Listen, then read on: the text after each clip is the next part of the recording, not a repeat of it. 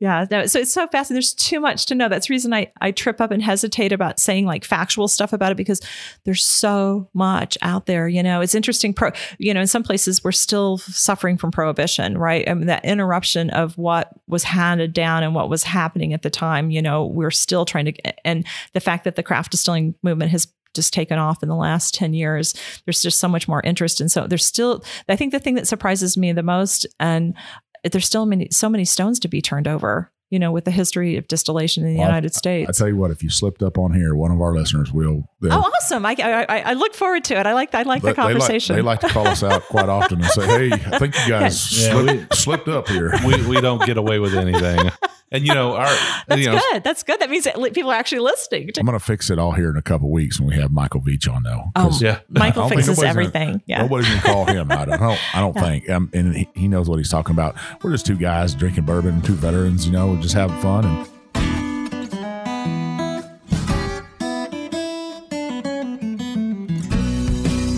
Welcome to another trip down the Bourbon Road with your hosts, Jim and Mike. So grab a glass of your favorite bourbon and kick back. We would like to thank Tommy and Gwen Mitchell from Logheads Home Center for supporting this episode of The Bourbon Road. Find out more about their fine rustic furniture at logheadshomecenter.com. Today we're at the Oscar Getz Museum of Whiskey History in Bardstown, Kentucky. We thought that this would be the perfect place to sit down with Lisa Wicker of the Widow Jane Distillery. Lisa's the head distiller and blender for Widow Jane, and she's brought a couple of their bourbon expressions for us to try today. And you can imagine how excited Mike and I were to find out that one of the bottles she's bringing is the Vaults. It's a 14-year-old bourbon that just released, and with only 500 cases in existence, we're feeling a bit lucky today. And we'll get on to the interview in a minute, but first I'd like to thank Linda and the team at the Oscar Getz Museum for hosting us today. If you haven't had a chance to visit the museum yet, you really need to put it on the list of things to do when you're in Bardstown. The Getz Museum has on display a 50-year collection of rare artifacts and documents all related to the American whiskey industry, dating all the way back from pre-colonial days up until post-Prohibition years. Now, the museum includes exhibits on George Washington, Abraham Lincoln. They've got authentic moonshine stills, antique bottles and jugs. They've got advertising art and so much more. I'm telling you, there are dusty bourbon bottles everywhere. And if you're a big history buff who likes bourbon, then this place is a great time. And on December 14th from 2 to 8, they'll be participating in Bardstown's annual Christmas Tour of Homes. The museum will be dressed up for the holidays with Christmas trees and festive decorations, so be sure to stop by and enjoy some homemade refreshments, and the gift shop will be open while you're there. Now, without any more delay, let's get on to our interview with Lisa. Hello, everyone. I'm Jim Shannon. I'm Mike Hyatt. And this is the Bourbon Road. And today, Mike, where are we? We're in the Oscar Getz Museum of Whiskey History. This beautiful old building here, just filled with all kinds of bottles of bourbon and whiskey, and you'd be amazed. And the staff here has just been wonderful. And they're going to let us record here today. It's awesome. And who are we here with? Well, we've got Lisa Wicker with Widow Jane. Lisa, welcome to the show. Thank you. I'm so excited. This room brings back some memories. Steve Beam walked me in here the first time I was ever in here to show me some of his family history. And it's certainly a pinch me moment right now to be sitting here with you talking at Oscar Getz. And they have it dressed up for the holidays too, don't they? It's gorgeous. Yeah, it's beautiful. Well, we usually like to get straight to the first pour, the first whiskey. Awesome. So what do you have for us today? Our flagship 10-year-old. Background on this, one of the reasons I was hired, I was originally hired with Widow Jane as a consultant. And one of the first projects I was tasked with was taking the single barrel 10-year-old single source and moving it to a multiple source. So it's Indiana, Tennessee, and Kentucky juice. They allowed me to pick how many barrels I wanted to blend. And so I picked 5 after lots of bench trials. It seemed to be the one that was most, not necessarily consistent, but the easiest to handle. Also, you're not matching up barrel for barrel from the different sources. Their goal with that was that we didn't have to drop the 10-year age statement. Right. That was really important to my bosses and to the company. And that's what I was tasked with. So keep that. So it varies a little bit, just like any kind of single barrel small batch. I have a lot of freedom with it. I always looking for some particular Widow Jane notes, what we're known for: dark stone fruits, baking spice. Outside of that, anything goes. All right. Well, let's try it and see how close we come to it. Cheers. Cheers. I blended all day in New York yesterday. Yeah. So all of a sudden I'm looking for a spit jar. Oh no, I can swallow this. That's good. Yeah, all right. you can. Now, speaking of that, you're Bardstown girl, right? I am. I'm a Bardstown transplant, but my soul was already here somehow when I showed up here. It's like, oh my gosh, I feel like I've lived here forever. I've been here 9 years now. I moved here from Southern Indiana when my youngest daughter graduated from high school. I was a commercial winemaker before I was a distiller. And where was that at? That was at Brown County, Indiana. The big wine country right there, right? Yeah, actually, I'd known my boss for years, and there's a whole backstory that on that and how I ended up working there. And I spent 8 years there learning, training to make wine. And like I said, when my youngest daughter, it was time for her to graduate, one of the grape growers that we'd been purchasing grapes from was from the Marion County, Kentucky.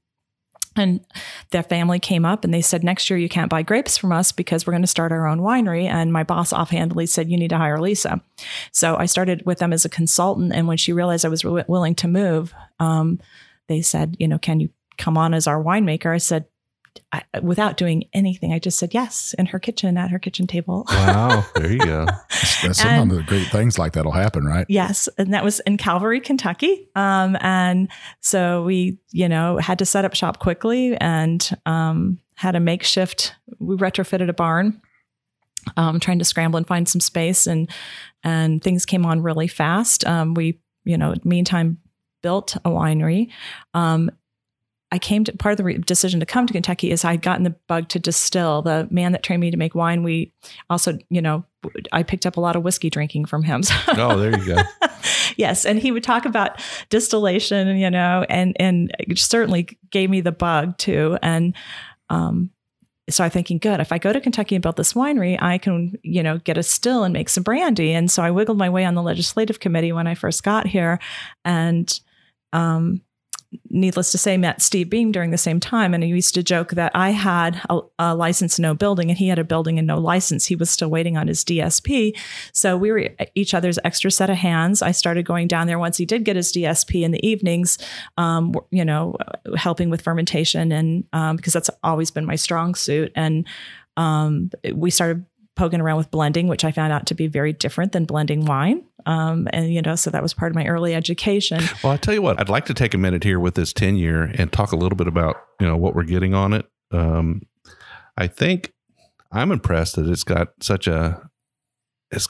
a big nose, but it's a very typical kind of a caramel, vanilla. Some of the juice I inherited with this project, was so substantial. And then some of the juice that we've had to purchase, that we've chosen to purchase for this project, it didn't drink as bold as the age statement on it. And so that we moved the barrels and moved them to rick houses that were more, looked like they had more promise, and they have delivered. Okay. So it's been a really interesting progression from, like I said, whiskey that wasn't drinking as old as its age statement to some that's now seeming like it's exceeding its age statement. So this is a blend of 3 different states. The youngest of which is 10 years. Correct. Okay. So Indiana, Kentucky, and Tennessee. Got it. I get some floral notes on this. Yeah. I think it's quite beautiful. You still get that spice on the back end. I'd like to say I could almost pick 1 or 2 out of where it's from, but I'm not going to try. That would be disrespectful at this point. No, please go. Please go. I'm always curious. 91 proof, I think it drinks like a 100 proof almost to me. Yeah, it's a big whiskey. It's bold, and it's what we're looking for, actually. It's very Widow Jane. I'd call this my Myrtle Haggard. Why? So Jim blended a whiskey himself, and we were talking about it, and I said, I think we drank one whiskey, and I said, well, that's kind of a Johnny. His blend was a Johnny Cash kick your stage lights out, because it had that punch in the back of the mouth and stuff. And Love it. I just, it's sometimes fun to say, hey, this is a Merle Haggard. I like that. Give it everyone always says whiskey has a personality, but like give it a personality. I think that's awesome. A person, right? Give it a person and its personality. No, absolutely. To me, bourbon and whiskey kind of go with country music, and absolutely. The I randomly picked this bottle out of the batch when Whiskey Advocate asked for the sample, and actually because I'm in New York, I was able to hand deliver it, to the offices. Only they don't let you see anyone. You have to go up through the back elevator and through the mailroom and that sort of thing, so they can keep, they don't have a person associated necessarily with the sample. So this one, we scored a 90 with Whiskey Advocate. I was very pleased with that for randomly picking the bottle off of the retail shelf and taking it without like trying to curate it or, make sure that was what I considered, the best of the best. And so it was nice for me just to be able to pick something blind and take it to them and still have a substantial score. Congratulations. That's a great score. That really is good. Yeah. I haven't tasted yet. You've been nosing the whole time? I've been nosing the whole time. You've been drinking it, Mike? You know me. I'm always over here drinking it. Yeah. Trying to play John Wayne over here. Oh, that is, So now I've tasted it. It is full flavored. It is a little nutty. Mm-hmm. Yeah. Yeah, we go through the pecan kind of spectrum sometimes. Yeah, pecan. Sometimes we pick up some old leather. Sometimes it's pecan. Yeah, we've got all kinds of things going on with it. Like I said, the baking spice is, ultimately what I'm always looking for in every blend. Now, I always say baking spice because I think about that flavor I'm getting. Is it more of a nutmeg or an allspice or a cinnamon? Or this is more of a nutmeg, I think. I'd agree with that. I think pretty so. Spot on. But I'm getting a little bit of something. The rye in here is contributing a little bit of citrus, not a lot, but just a hint of it. That is common. Yeah. Frequently lemon, sometimes bitter orange, sometimes just orange peel. People come up with I also encourage everybody to taste all of those things. It's like, okay, we think we all know what nutmeg tastes like, right? Because we've had it sprinkled on our eggnog or whatever. But sure. I encourage people to actually go to your spice cabinet and taste the stuff raw, because without sugar in it, you'll get some crazy, more of a bark kind of wood kind of note to some of those spices, sure. Because that, cinnamon's bark, right? Nutmeg's a little round nut thing, and so, but without sugar, it is a completely different, I'm struggling for the word, like spectrum of taste, I guess, for lack of a better phrase, right. Than you do with everything sweetened. Yeah, I mean, same with cocoa powder, right? Absolutely. I mean, it's just totally different. Absolutely. You add a little sugar to it, you got chocolate. Right. And so some of those flavors change so dramatically with sugar added to them. And, they might be a little bit more bitter or pungent or whatever. And, but I encourage everybody to taste all that stuff raw. So what is the batch size of the Widow Jane 10-year? 5 barrels. We went through a big spectrum of, whether we're going to do 2. Well, we couldn't do 2 because we got 3 states, 3, 5, 7, as many as 20. And at bench trial after bench trial, 5 was easier for me to control. And anyway, we were able to come up with, it works for our production area size. We are 2 buildings. We've got the distillery building, which also houses the retail space, but then literally across our cobblestone street, we have our warehouse, and that's where we receive all of our barrels, that are obviously stored off of site. Everything that we store on site, we are producing on site there, but space is a little bit of a limit. And so even the 5 barrels, as you're looking at a product, you're looking at even the production space that it's going to take and your manpower, and can one guy dump all these barrels, right, and get them blended, and how many of those can we move through a week? And so this lent itself, this was the most successful. So do you feel like I realize that you've chosen 5 barrels out of a sort of a logistical kind of thing, mm-hmm. right? But do you feel that the larger a batch size get, the easier it becomes? No, absolutely not. We'll talk about that with the vaults. The vaults was 21 barrels. And no, it doesn't get any easier, especially, when you're a control freak. Yeah.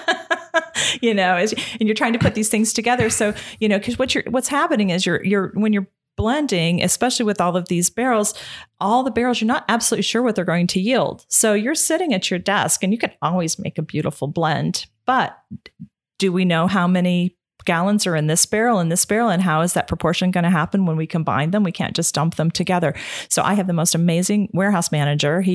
We're very fortunate. He's got an amazing palate. I can trust him to, and he also can tell me, and he'll write on my samples, he'll say this barrel's a little bit lower, and I know what lower means now, right? Especially with the different states, a lower from Indiana might not equal a lower from Tennessee. Sure. So we know now if that barrel's, I know on average is going to, yield, 27, 29 gallons, or this other state's going to yield about 34. And so I'm able to break the proportions down. And then he goes ahead and blends them and brings me back a 200 milliliter sample. So I do taste it after it's been blended and proofed to be sure that we're on, we're spot on. It's good to have somebody like that, isn't it? It's wonderful. I have an amazing staff. My staff, my staff is phenomenal. I inherited most of them. The people that we've hired since I've been there. We are, the other day, it was so nice. I had a call with a project that we're working on, and I had everybody was working, but there was so much laughter, and we've got a couple distillery dogs, and they're barking, and people are laughing, but we're getting work done, right? And so it's such a wonderful, family, Widow Jane family. So do the distillery dogs chase the distillery cats? We don't have a distillery cat. Oh, you don't?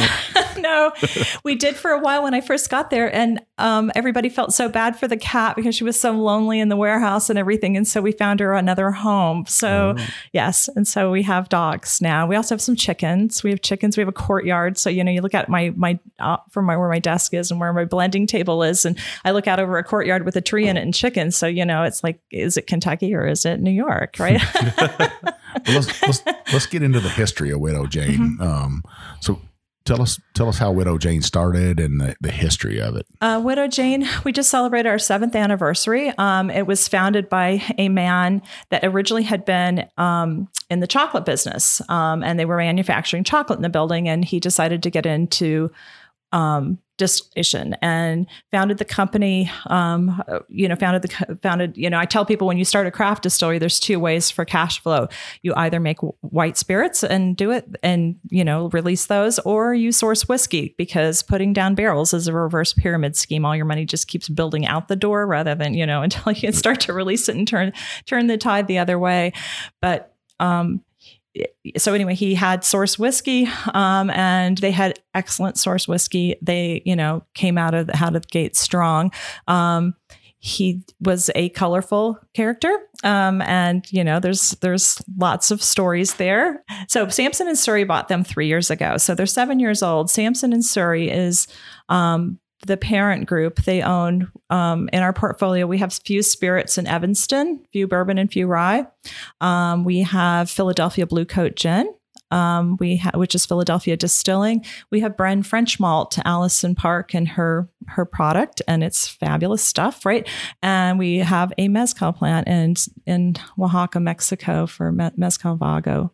But it's a beautiful family to be in, and I'm tasked with some really crazy, interesting things. And, I like to be pushed, and I get pushed hard and treated very kindly. So do you personally have a lot of interaction with the other business divisions of this company? We do, but they're committed to keeping us independent of one another, So we all have our own identities. We all have our own way of operating our businesses. What it does provide for us is a unified sales team, unified advocacy, a little bit of the, some it's helpful, on some of our raw materials and that sorts of things too. So are you able to pick up the phone and call one of the other head distillers and say, hey, I'm seeing this over here. Have you ever seen anything like this? Oh, absolutely. Yeah. Absolutely. And that part's great because it's still in the family, right?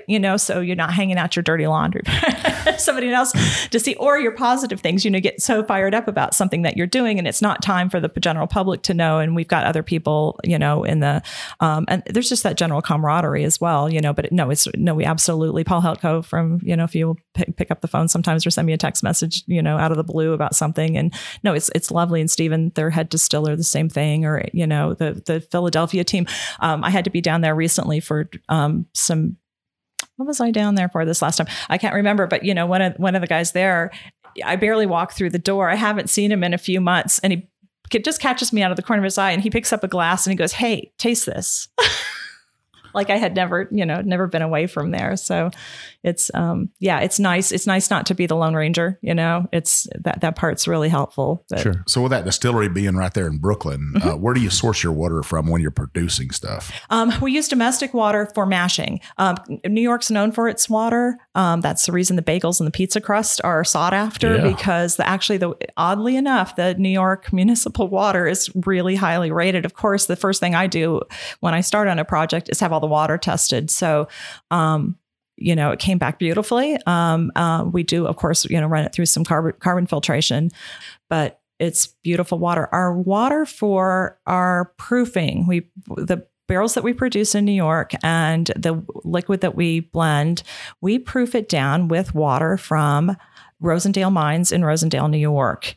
That's where the Widow Jane name came from. There was some controversy about that with the previous ownership, but Widow Jane is some of the local folklore in Rosendale. There's different stories about Jane and the widow and Mr. Snyder that owned the mines originally. And everybody's got their own version, but Widow Jane was certainly a presence in Rosendale. We source our water from the Rosendale mines. The mines were mined for lime that was then heated. You'll see these ovens that were carved out of the side of the hillsides there, and they heated that, and it was clinker, and the clinker was a hardening agent. There's probably some construction people rolling over right now going, oh my God, she's got all the... No, I think you got it pretty good. Okay. And so this clinker is a hardening agent before Portland cement, right? So they put it in, but that clinker in that cement is holding together, the Statue of Liberty, the White House, the Brooklyn Bridge, Grand Central Station. And that water is delicious. It is so good. I actually broke down the mineral recipe on it, and it is so beautiful. Think of the best mineral water you've ever had. That's really that crispness to it, that minerality to it. Not unlike crisp white wine that's got a lot of minerality to it. It's that same sort of flavor profile on it. So the primary role of this is as a proofing water. Yeah. And that's what, so that's something that brings, when you're doing a blended whiskey, or even when they were doing a single barrel, that certainly sets us apart, because that minerality brings so much to cutting it. It is a production problem. But we have, mastered how to keep it. We don't chill filter, but we've mastered how to keep it polished now, without the mineral water causing some havoc. Right. I can imagine. Yeah. Yes. But, it brings so much to the table, right? I mean, it brings so much to the table. Oh, it's worth the effort. Some days it doesn't feel like it, but it's like, oh gosh, if we were just cutting this with our own water or something, my life would be easier. But ultimately, that's where you get the trade-off, right? The work produces something that's beautiful and different. You have distillation operations going on in Brooklyn. Mm-hmm. You've got some custom distillation taking place in Kentucky. Yes. You're also sourcing barrels. So you got a lot going on. We got a lot going on. But yeah. I guess in the second half, we're probably going to get to talking about kind of where does all that lead, with the future of Widow Jane. But specifically about the heirloom corn, you have an expression that you make called Baby Jane. Yes. Can you talk a little bit about that? We don't have a sample today, but I'd like to know a little bit about it. I'm sorry, I didn't bring that. Yeah, the Baby Jane is just the bourbon made with Baby Jane. And this is 100% you, right? Mm-hmm. In-house. Mm-hmm. And with the barrels that we're laying down in Kentucky as well, because that, everybody's like, is that going to replace your tenure? Who knows? Okay. You got to sit and wait on it. So I don't know. Those are talks that happen all the time. The distillery here was Castle and Key. My boss, at first it's like, do we let people know? We're going to talk about it. And then we had 9 women from Kentucky on a tour in Widow Jane. And they're like, oh, we decided to come here because we saw all your barrels at Castle and Key. Yeah, I have to tell you, I was at Castle and Key and walking between the buildings on a tour, and I'm watching the Widow Jane barrels roll across the road there.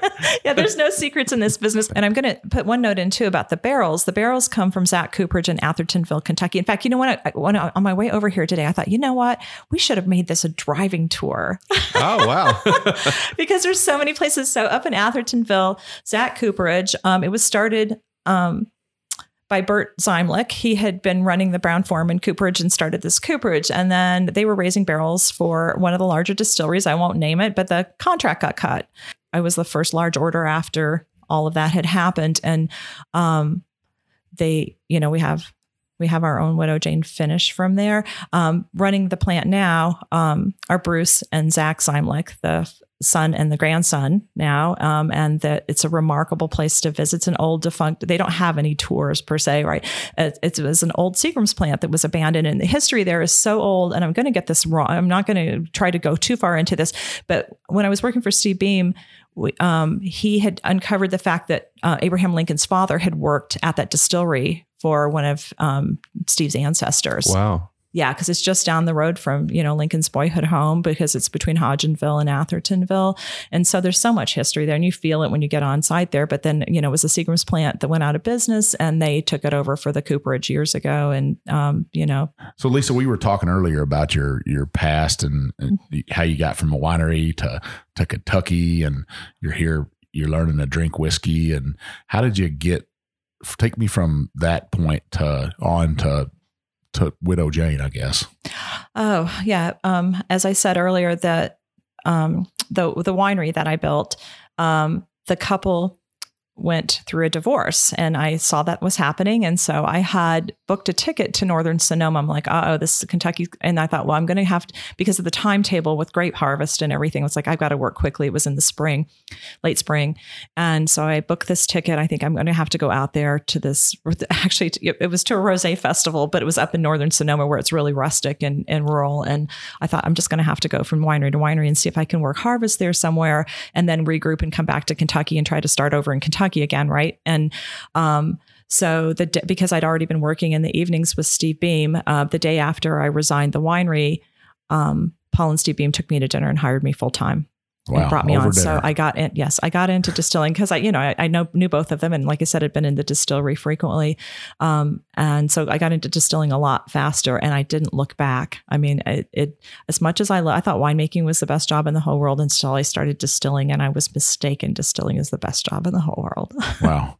So you get into distilling, and that's it. Limestone? Yes, we did a lot of client work. We actually had a client overlap because I had already started making some brandy bases. I'd been making some fruit wines as brandy bases that we were transferring to the distillery to distill. And so that project was already on deck. And that's the reason they brought me in for that project. It was it was actually tied to one of the television shows. Steve was doing a lot of client work in addition to laying his own stuff down. And so the client work took up so much of our time. And that's what I ended up falling into mostly was research and development on client projects. And Steve was great in the fact that he just, he trusted me and would let me just run with it, and so we were able to put some things in production and kind of improve what we thought originally was getting proposed to us. And so we were doing that, obviously laying down as much of our own product as we could during that time. So it was chaotic and crazy and 65 to 80 hour weeks. I like to tell a story on Steve. The latest I've ever turned down a turn off is still was 2:45 in the morning, and I'd gotten my plastic Adirondack chair from outside, and I had my blanket and my pillow for my truck, and I'm sitting there with my alarm on every 15 minutes to wake back up and make sure I didn't fall asleep, right? And so I get a text from Steve, and he's like, "Are you okay? There was a flash in the sky." I'm like, if there was a flash in the sky, I'm certainly you would be answering that phone, right? Answering your text message. But yes, I'm like, no, I've not blown up your distillery. So anyway, so there was just crazy times during that time. We accomplished a lot. It was like I said, just crazy times. But Luxco purchased them, and I was fired in that purchase. I was, and quite fairly, it's one of those things like, it's the proverbial best thing that ever happened. It didn't seem like it at the time. I thought, oh my gosh, am I going to have to go back to winemaking? Not that was, the worst case scenario, but at the same time, I love distilling so much, and I just gotten enough of it under my belt to know that's exactly what I should be doing. And if I purchased 50% of a business, I wouldn't want, two people from the other company, at the top there. Sure. So that worked out okay. And I immediately had an offer, because this is like when craft distilling is exploding, right? When I started distilling with Steve, there were 250 craft distilleries, just 10 times that now. There's 2,500 craft distilleries now. So I immediately had, Dave Sherrick had been working with a project in South Carolina. So they interviewed me immediately, offered me a full-time job. I wasn't willing to move to South Carolina only because there was too much for me to learn here in Kentucky. I was like, I'm not ready for that yet. And so they countered with consulting. So I consulted for them in Palmetto Distillery, or Palmetto Distillery down in South Carolina. And they, Palmetto Moonshine. Those guys are awesome. They're just a tremendous group of people. I've had some of that juice before. They are those two are so much fun. I'm going to jump forward to when I was distilling at Starlight. One day, one of the women runs up the hill. She goes, "There are two guys here in a Cadillac with horns on it, and they're way too young to be driving it." I said, "Oh my gosh, Trey and Brian are here. That's awesome." So I did that. But then Ted Huber found out that I was on the market, and Ted is Huber Orchard and Winery. They've been making wine forever, and so we'd known each other from my winemaking years. So he'd added a grain distillery. I did not know that he had done that. And so he and Dana had another offer from a very well-known distillery. And it was on the table. I was getting ready to accept it. And Ted said, "Please don't do that until I talk to you." Well, there's a snowstorm, and it's like on a Thursday. I'm supposed to talk to Ted, and I'm going to accept this offer on a Friday. And he's like, "Can you just extend it a little bit?" I said, "Yes." And so I thought, okay. And I was, pretty sure, 95% sure I was going to accept this other offer. And I thought, well, as a professional courtesy, I'll talk to Ted and Dana. And I went, and he knocked everything out of the park, not just monetarily, but with what was going to happen and what I was going to be able to do there, and what how the distillery was laid out. And I thought, this is more traditional distilling, and this is what I really want to do. I thought I'd be there forever. They're tremendous people, and it's a tremendous project. It's nice to be wanted, right? It's nice. Yeah. As long as you what am I trying to say? Just work hard and stay in the right place. The industry has grown so dramatically. There's just lots of demand right now. Well, it makes it sound like you show up early and you leave late. So that in this, I guess, this newer generation, that's lacking, right? And people want that. They want somebody that's going to be dedicated and loyal to their brand. Yes. And I don't, it's hard for me to say that because I don't see that lacking. I have, 3 grown children that work themselves crazy, and they're successful, but part of it is because they go to work early and they stay late. That's probably part of your it's certainly not me necessarily, but as a family trait, that I inherited from my parents. And certainly I see it in my sisters and their children. And, we that's the way we were raised. And let's talk about that. Your raisings and stuff. When's your first sip of bourbon or whiskey? Oh my gosh. It had to be Jack Daniels in college, and way too much of it. Some people would say that's not bourbon. That's just whiskey. Yeah, I know. You're right. And exactly. And so whiskey, I had my kids and we were moving a lot. And quite frankly, I had some health issues and I didn't drink a lot. And as I was able to get all those, taken care of, and the kids got a little bit older, and certainly when I started making wine, and the winemaker that trained me was a bourbon guy, right? Sure. And then my daughter had met her future husband at the time, and he was a Kentucky boy. And so his family, his father as well, educated me tremendously, and he still does. He's awesome. He sends me all these obscure bourbon articles that are really tremendous articles that I would miss, right? Sure. So Pat's always sending me these amazing things. And it's actually, been relatively recently, in the last 2 decades that whiskey's become, first for recreational reasons. And then I've also discovered early on that when I was making wine, the winemaker that trained me gave me the best advice I've ever had. It's like, don't just drink your own juice. You're going to start to like it. And so part of his thing about drinking whiskey was it wasn't wine. So if you're blending wine all day, it was a chance for your brain to shift gears and not just get house palate. So besides Widow Jane, if you're sitting at home at night and you say, I want a bourbon, what else do you got on your shelf? Oh my gosh. It's on the shelf. It's on the floor. It's on the sideboard. It's on the side table. It's in the kitchen. It's on the little table when you come into the entryway. There are several bottles in my bedroom. So what else do you have? Like, what else are you drinking? Oh my gosh. I go on different tears sometimes for different distilleries. So like I'll get on one of the major distilleries and then like for like 3 weeks or so, just keep tasting all the stuff that they put out, but part of it is just, if it's recreational, it's one thing. I'll drink whatever anybody's pouring for me, and enjoy it. Hey, free bourbon's the best. Yeah. Free bourbon's the best for it. Right. And, but as far as, trying to develop my palate, because I'm still on the edge of all that, even though I'm doing this, and it's the same thing, trying not to keep house palate. So I'll go through it, I'll go through a Heaven Hell tear, and then I'll go through a Wild Turkey tear. And then I'll go through, think that, my Makers is always on the shelf because of the family connection there. But, Four Roses has always been a staple. Like the Four Roses single barrel is always a fallback Tuesday night for me. I always know it's going to be dependable. It's always going to be a little bit different. Oh my gosh. We should walk over to my house. Oh. So when the weather's warm, you have an invitation to come back, and we'll sit in the rocking chairs on my front porch, and you guys can dig through my piles of whiskey. Yeah, I would love for you to do that. So there's been several people on my front porch, and everything from the farmer to the Coopers and to all the certainly something that's fun in Bardstown. They all make great juice, and it's great to sit around and appreciate all of it, right? Yes.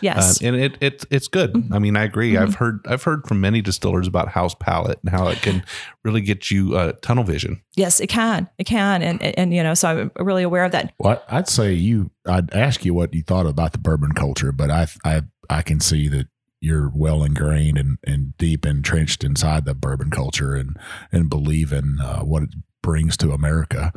And I'd say you got a very extensive bourbon road.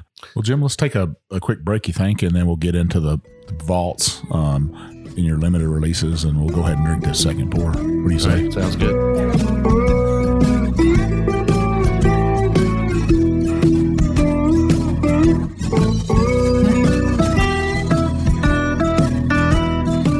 We would like to thank Tommy and Gwen Mitchell from Logheads Home Center for supporting this episode of The Bourbon Road. Logheads Home Center, nestled in the hills of Kentucky, is an industry leader in building handcrafted rustic furniture. Family owned and operated, they take pride in offering only the very best for their customers. The Logheads, and that's what they like to call themselves, are skilled woodcrafters who are passionate about creating rustic furniture for people who appreciate the beauty of natural wood. Owners Tommy and Gwen don't just sell the rustic lifestyle, they live it. And you can be sure that Logheads furniture will always be handcrafted in Kentucky by artisans who embrace the simple way of life. Logheads rustic furniture is made from northern white cedar, a sustainable wood that's naturally rot and termite resistant. Its beauty and quality will add warmth to your earthy lifestyle for generations to come. Be sure to check out everything they have to offer at logheadshomecenter.com. And while you're at it, give Tommy and Gwen a shout on Facebook or Instagram at Logheads Home Center.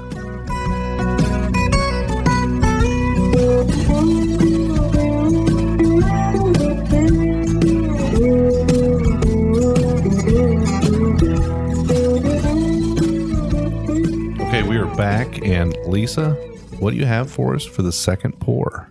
Our recently released vaults. It is 14 and 15-year-old juice. Of course, it says reflected with a 14-year-old.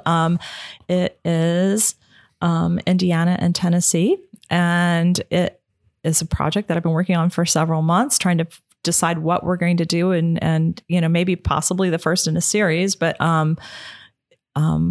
yeah, it's been a labor of love for sure. It's the oldest juice I've ever had the privilege of working with.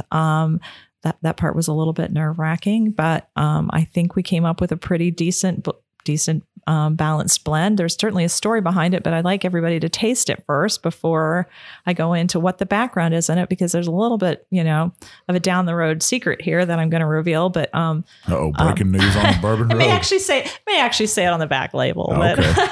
But we can pretend we can add a little intrigue, right? So yeah. Well, let's taste this. Yeah. Right. Cheers, guys. Cheers.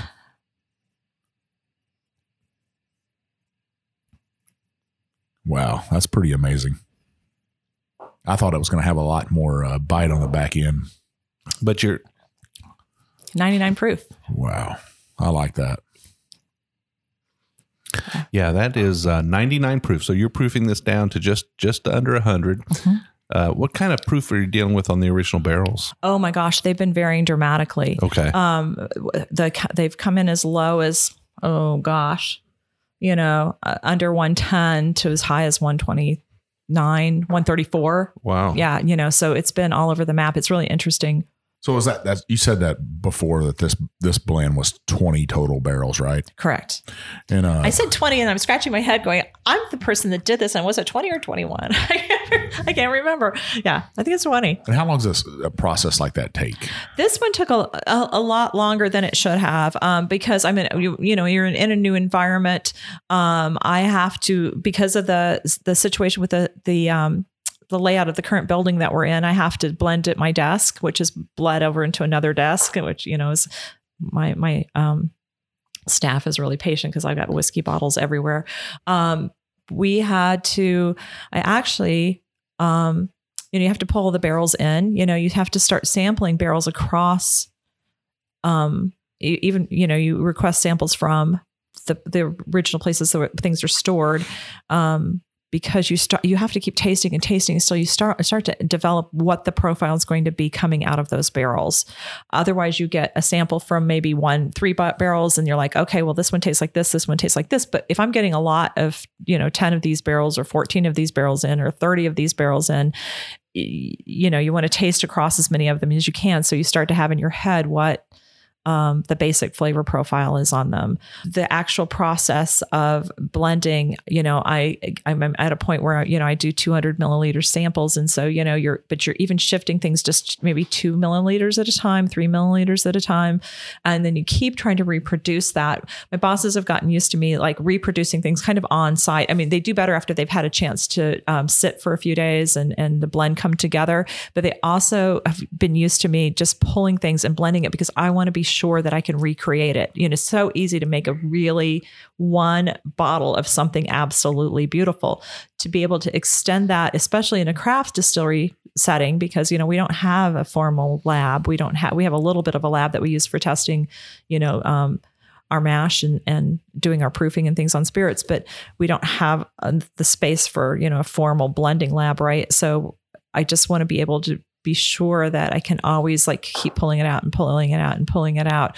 So literally when we got towards the end of this project and it was getting ready to go in the bottle, we split it up into 3 different tanks, stainless steel tanks. And I quite literally, because each tank varied just a little bit, I just couldn't let it go to bottle like by bottling the first, even though it was the same blend, right? But I couldn't let it go to bottle by bottling one tank and then the next tank and then the next tank. I literally was in there pulling 2 barrels out at a time and making 55-gallon blends to send to the bottling team. So we did this. It was a labor of love and pretty laborious. And, the whole team participated in pulling this project off. We are not heated or cooled at Red Hook. So, it's that the environment can be a challenge. And we had a little bit of a heat spike during this project. And the team hung in there with me. And when the temperature broke and it was time to go to bottle, they were very generous and did a double shift on bottling one day and a single shift on another to get everything into the bottle and keep the quality on it that we wanted. So I'll tell you, this has to me is like vanilla caramel, maybe you got some fruit in there. Yes. So I'm always coming out with picking out these crazy notes only because I get a flash or an image in my mind when I nose it. Usually when I nose it, I get this image and then I taste it. If it's confirmed, I get like a little bit of, I don't know, like minty root beer. Yes, that's it. No, really? That's it. You're kidding me. No. I thought my tasting notes say wintergreen. I did not put root beer down. I put sassafras. I grew up with Southern Indiana. Sassafras is a thing. Sassafras tea, sassafras bark. And sassafras is one of the barks they use in root beer. Doesn't that have arsenic in it? Yeah, maybe. I grew up drinking that same sassafras tea as a kid. Yes, my grandmother used to brew it. We would chop that root and soak sassafras root in there. You peel the root back and then you soak it and get that, and then add that sugar and you get you some good, that cheap root beer, I guess. Right? Yeah, no, I mean, they're not the dominant notes. Right. Obviously, Mike, you call out the dominant notes, I believe. But I was just picking that up and I got that image in my mind. I got this A&W root beer kind of. Yes. And it's confirmed on the palate, but it's a little more buttery and savory, I think. Let me tell you what I really get. I get a caramel candied apple. Yeah. With a little bit of hot fudge in there. That's what I really do get. I hear cocoa a lot. Cocoa powder. I hear that a lot. I know that hot fudge, I think you pour on a ice cream sundae. I'll take it. But then Jim says root beer and I'm like, well, maybe. Yeah. No, the wintergreen note too. There's something in not all old whiskeys, but when you have the privilege to taste something that's, really, really old, some of them come up with that menthol quality. And I have been on a tear trying to figure out, where does that menthol come from? Is there something that develops in it after, because it's just been sitting in the bottle for 3 decades or 5 decades or whatever? Was it something in the wood? I mean, it's obvious, when you look at cross section of oak these days, it's not the same cross section of oak that the old whiskey was barreled in, because the rings are a lot looser than they used to be. And so it's like, is that where that comes from? Is there something different with the grain, the yeast? But this time, I didn't hit the menthol, but I hit this wintergreen note. And I stuck with that one because I was like, oh my gosh, I had some that did not have it. And root beer and wintergreen don't sound like it's like, that's kind of conflicting. But our friends at the Bourbon Lens they'd laugh at this, but Whorehound. Yeah. Oh yeah. Yeah. Actually, because that's a mint.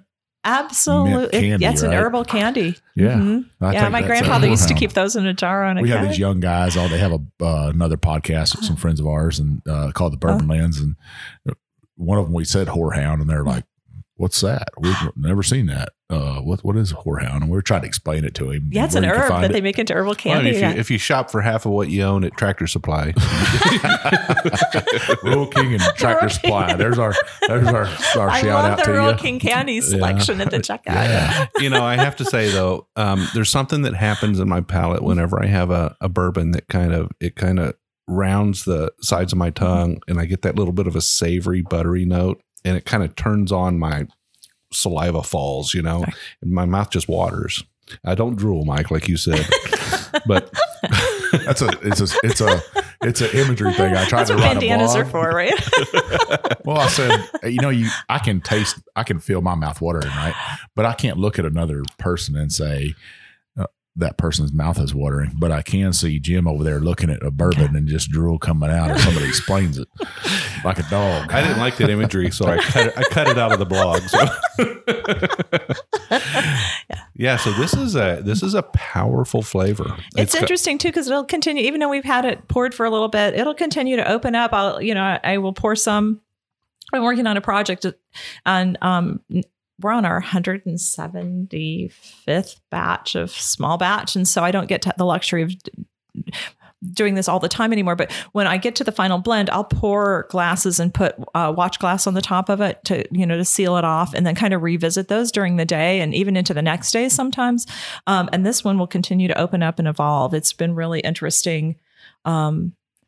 What flavors come forward and then they fall off and then something else comes forward. But, we've got a lot of broken in leather kind of things sometimes, especially if it's had an opportunity to sit for a little bit. Yeah, no, I'm getting the leather in this. Tobacco. One of the things I noticed between the 10-year-old and this one is a similarity that they both have the kind of this mineral.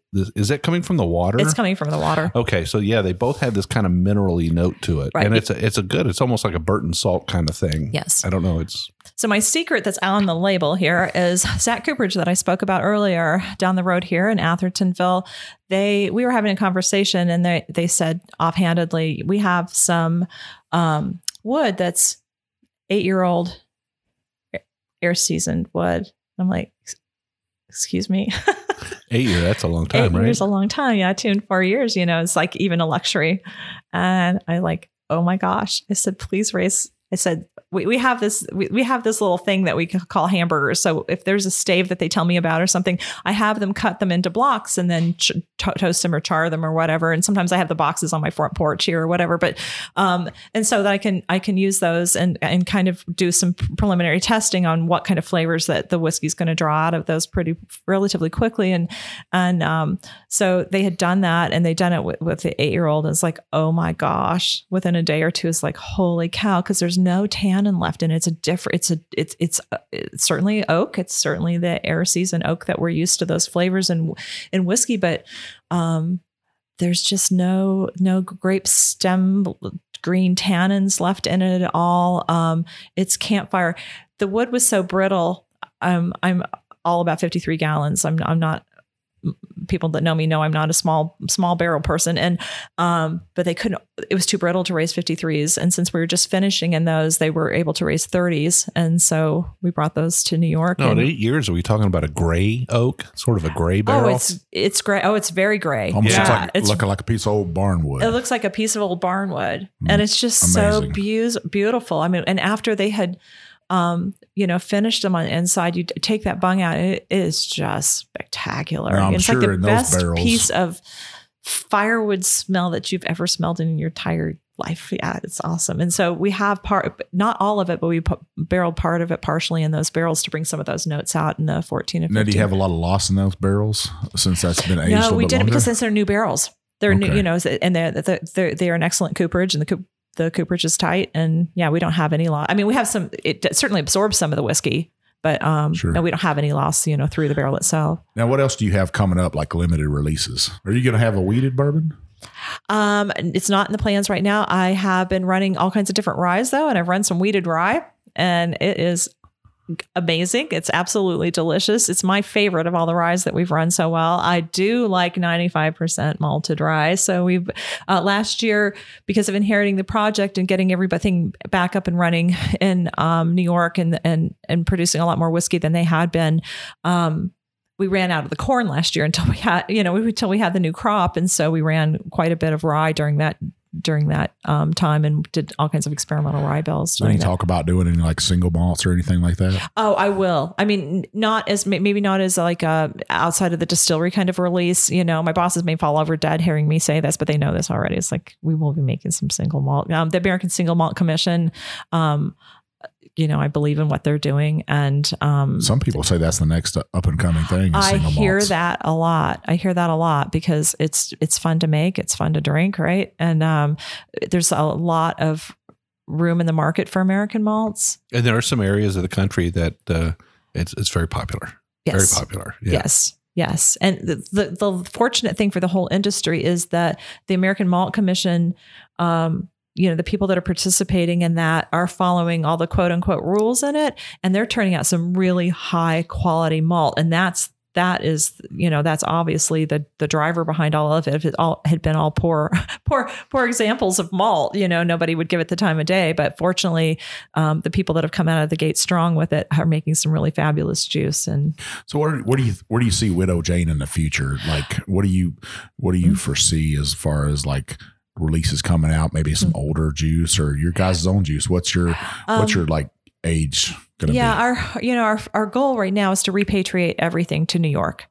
New York has an old distilling tradition. I spent a little bit of time in the New York Historical Society looking up the distillation history, especially particularly in Brooklyn, and it's amazing how much grain distillate was being made. There's still a huge mill there, and an enormous mill. It's been abandoned, but it was only feeding the brewing and distilling industry at one point, and it's actually in our sight line from down the street from where we are. But so much rum was being made there, right? It's a port, and molasses was coming in, but like I said, the distillation history is really, really rich there.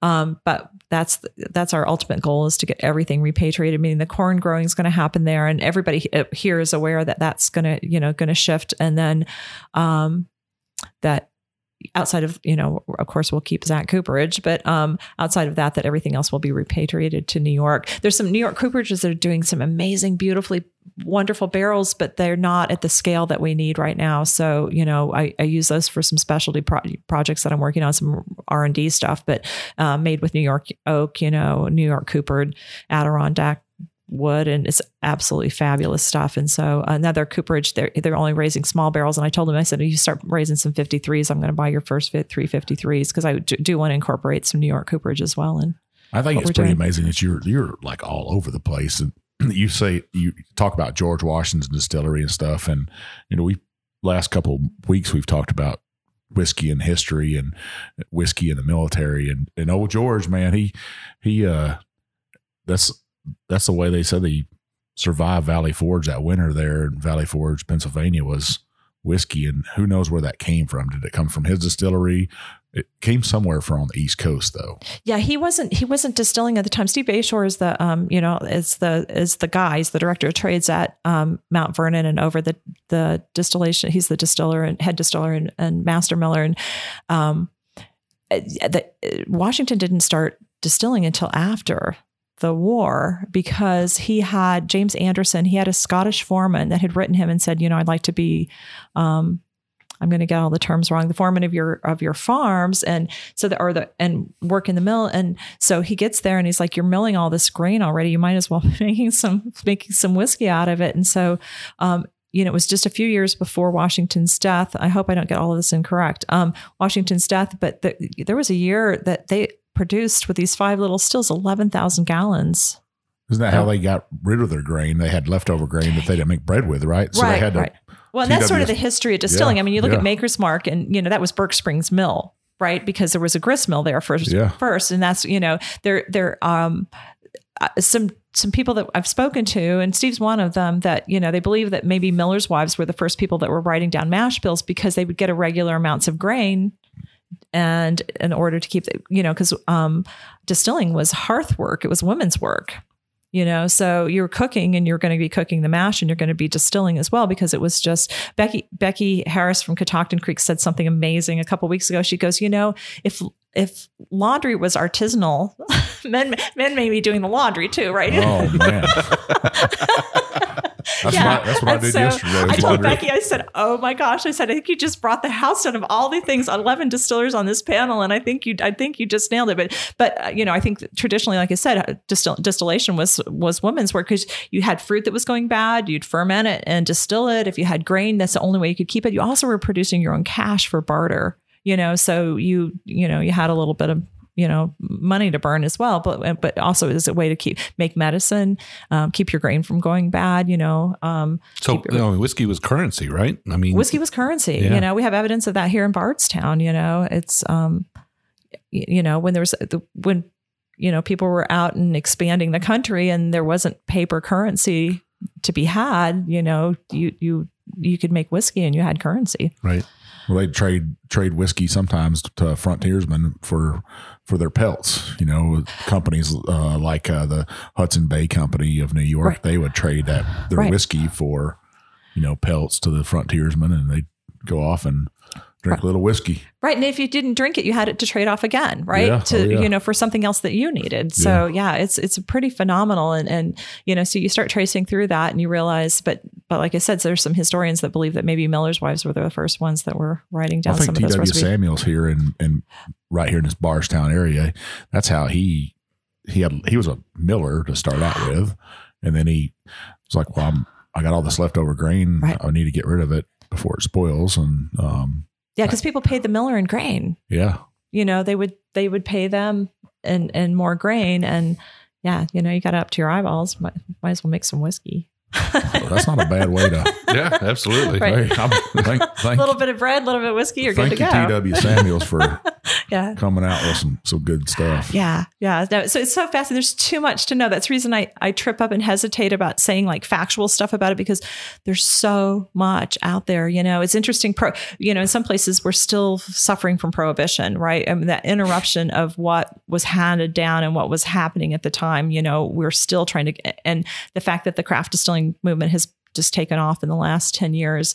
There's just so much more interest. And so there's still, I think the thing that surprises me the most, and there's still so many stones to be turned over, with the history of distillation in the United States. I tell you what, if you slipped up on here, one of our listeners will. Oh, awesome. I look forward to it. I like the conversation. They like to call us out quite often and say, hey, I think you guys slipped up here. We don't get away with anything. And, good. That's good. That means that people are actually listening. I'm going to fix it all here in a couple of weeks when we have Michael Veach on there. Michael fixes everything. Nobody's going to call him out. I don't think. And he knows what he's talking about. Yeah. We're just two guys drinking bourbon, two veterans, just having fun. And sometimes, we'll look something up and Right. we could be wrong. Right. As I said in our pre-conversation, Michael is certainly one of my heroes, and I will be forever indebted to him for everything that he's done to help me with my career. And it's kind of amazing. We're sitting here in this room, right? And looking around, and I see, up there's probably a little bit of controversy in here because right up top here, it says Elijah Craig, the father of bourbon. And people probably would think, oh, well, that's not true. But that folklore is part of it, though. That's the other thing too, is that, for a while I call them quote unquote the truth seekers. There are people too that want to pick apart some of the stories to the point. Now, if you're openly fraudulent, that doesn't count, but sure. But it's part of the folklore of this business, and I think it's colorful and I think it's beautiful. And if people are not hanging their hat on it going, absolutely, this is the way it was. It's like the folklore of Widow Jane, right? And we were discussing that earlier. And if you go up there and talk to 5 different people in the Rosendale area, they're going to give you the same story, but it's going to be a different version, and I think that folklore is makes it all richer. That's part of American spirit, right? Yeah, absolutely. That's it. Folklore and stuff. Yeah. Elijah Craig, that's a perfect example of a folklore, right? I mean, it's beautiful. And how does folklore happen? There's truth in it, right? But there's also just the human condition of translating the story over and over again. Right. Yeah. Right. So, our listeners are across the country. Yeah. What states are you in? I mean, is it nationwide? Is it mostly focused in the East? Last count, 37 states. Okay. We're certainly on the West Coast. We are, off the top of my head, can I tell you those? That's the lovely thing about what I do. I get to do it. And I think our sales team and our advocacy team all the time is like, if you guys don't do what you do, I don't get to do what I do. And thank God you're so good at what you do. And so 37 states total? 37 states. We're in Australia, Canada, and I believe, and several European states. I won't put a number on that, but, or countries. Those aren't states. so maybe a little bit of a win. Right. Our listeners in Australia, Jacob Bell, he could pick him up a bottle of this Widow Jane. Absolutely. Yeah, absolutely. Well, 37 states, that's roughly 3/4. I mean, I'm not going to do the math here, but about 3/4 of the nation can reach out on the shelf and grab your stuff. Yes. And of course we would like to think that we're going to be everywhere as soon as we possibly can. But we grew 42% last year. Yeah. And my staff, the team at Widow Jane is killing it. Yeah. What about military exchanges? Their Class 6 stores and their liquor stores? I don't know the answer to that. I'm sorry, I don't. Yeah. Okay, so some listener out there going to your PX looking for some Widow Jane. Let us know. Yes. It's Lisa at widowjane.com. They can send me a note and tell me I found it. I'd be happy to hear from them. Where can our listeners find you on social media? Well, oddly enough, I don't use Twitter very often, but because I was a winemaker before I was a distiller, it's always about wine. And I keep telling myself I'm going to get more active with Twitter again. I used to be. And Instagram is LB Wicker on Instagram. On Facebook, it's Lisa Roper Wicker. Roper's my maiden name. And the company website, Widow Jane? Widow Jane. Yeah, widowjane.com. Widowjane.com. That makes it easy. Yes. And info@widowjane.com is if anybody's got any questions. Diana on our staff, Diana and Jillian and Michelle, I'll look those all over and, and kind of, get the right person to answer the right questions on those, but they're always really good about looking at that every single day. So it's been an absolute pleasure having you on the show today. It was even better. You sharing your whiskey with us. Those are 2 fine bottles, let me tell you. Yeah, thank you very much. It's so much fun to have somebody to sit down and drink some whiskey with in the Oscar Getz Museum in the middle of the day, for heaven's sake. This is incredible. Well, Lisa, thank you so much for bringing your whiskey to us. Absolutely. And sharing it with us and making automatic friends. That's what whiskey's all about in the whiskey culture. Yeah, you just have to promise you're going to tag along on a little bit of a mini tour and sit on my front porch and drink some whiskey as soon as the weather warms up. We absolutely will. I'd love to sit on your front porch and drink some whiskey. That's great.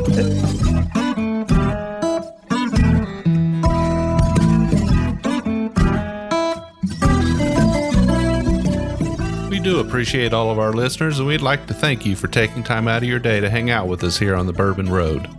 We hope you enjoyed today's show, and if so, we would appreciate if you'd subscribe and rate us a 5-star with a review on iTunes.